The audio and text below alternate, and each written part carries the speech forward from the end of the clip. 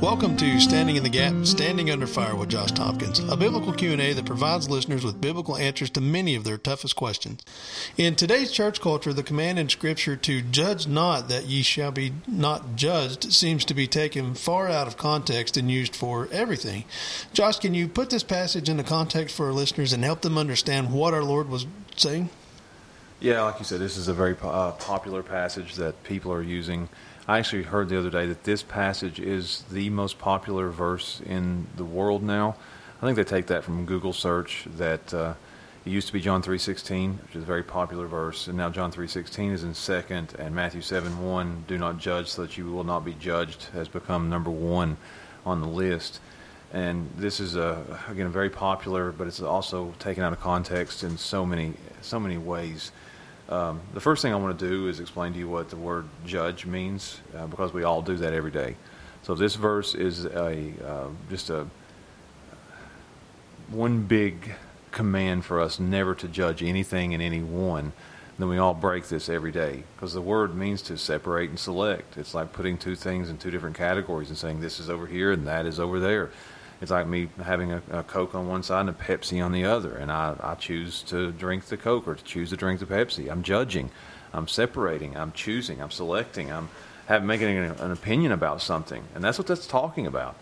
So the verse says, do not judge so that you will not be judged. For the way that you judge, you will be judged. So the way that you do that, the way that you separate, the way that you select, the way that you choose, is the way that you will be judged. So it's just a warning that how we look at other people and how we judge other people, how we clarify, categorize other people, is how we will ultimately be judged ourselves.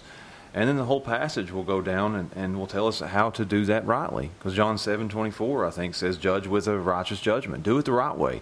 Judge in a way, separate in a way, form an opinion, select, choose in a way that is godly. Not in the way that we want to, the way that the Pharisees were doing it in Matthew 7, but the way that God would have us to do it. And then the rest of Matthew 7 is how we can separate, tell the difference, judge between a right teacher and a false teacher. So right after he says, don't judge, he says, here's how you judge.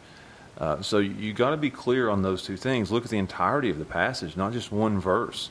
So the Bible's clear that it's our job as Christians to be able to tell the difference, to be able to categorize, to be able to select and choose and put things into categories. Here's what's right, here's what's wrong, here's what's sin, here's what's righteousness.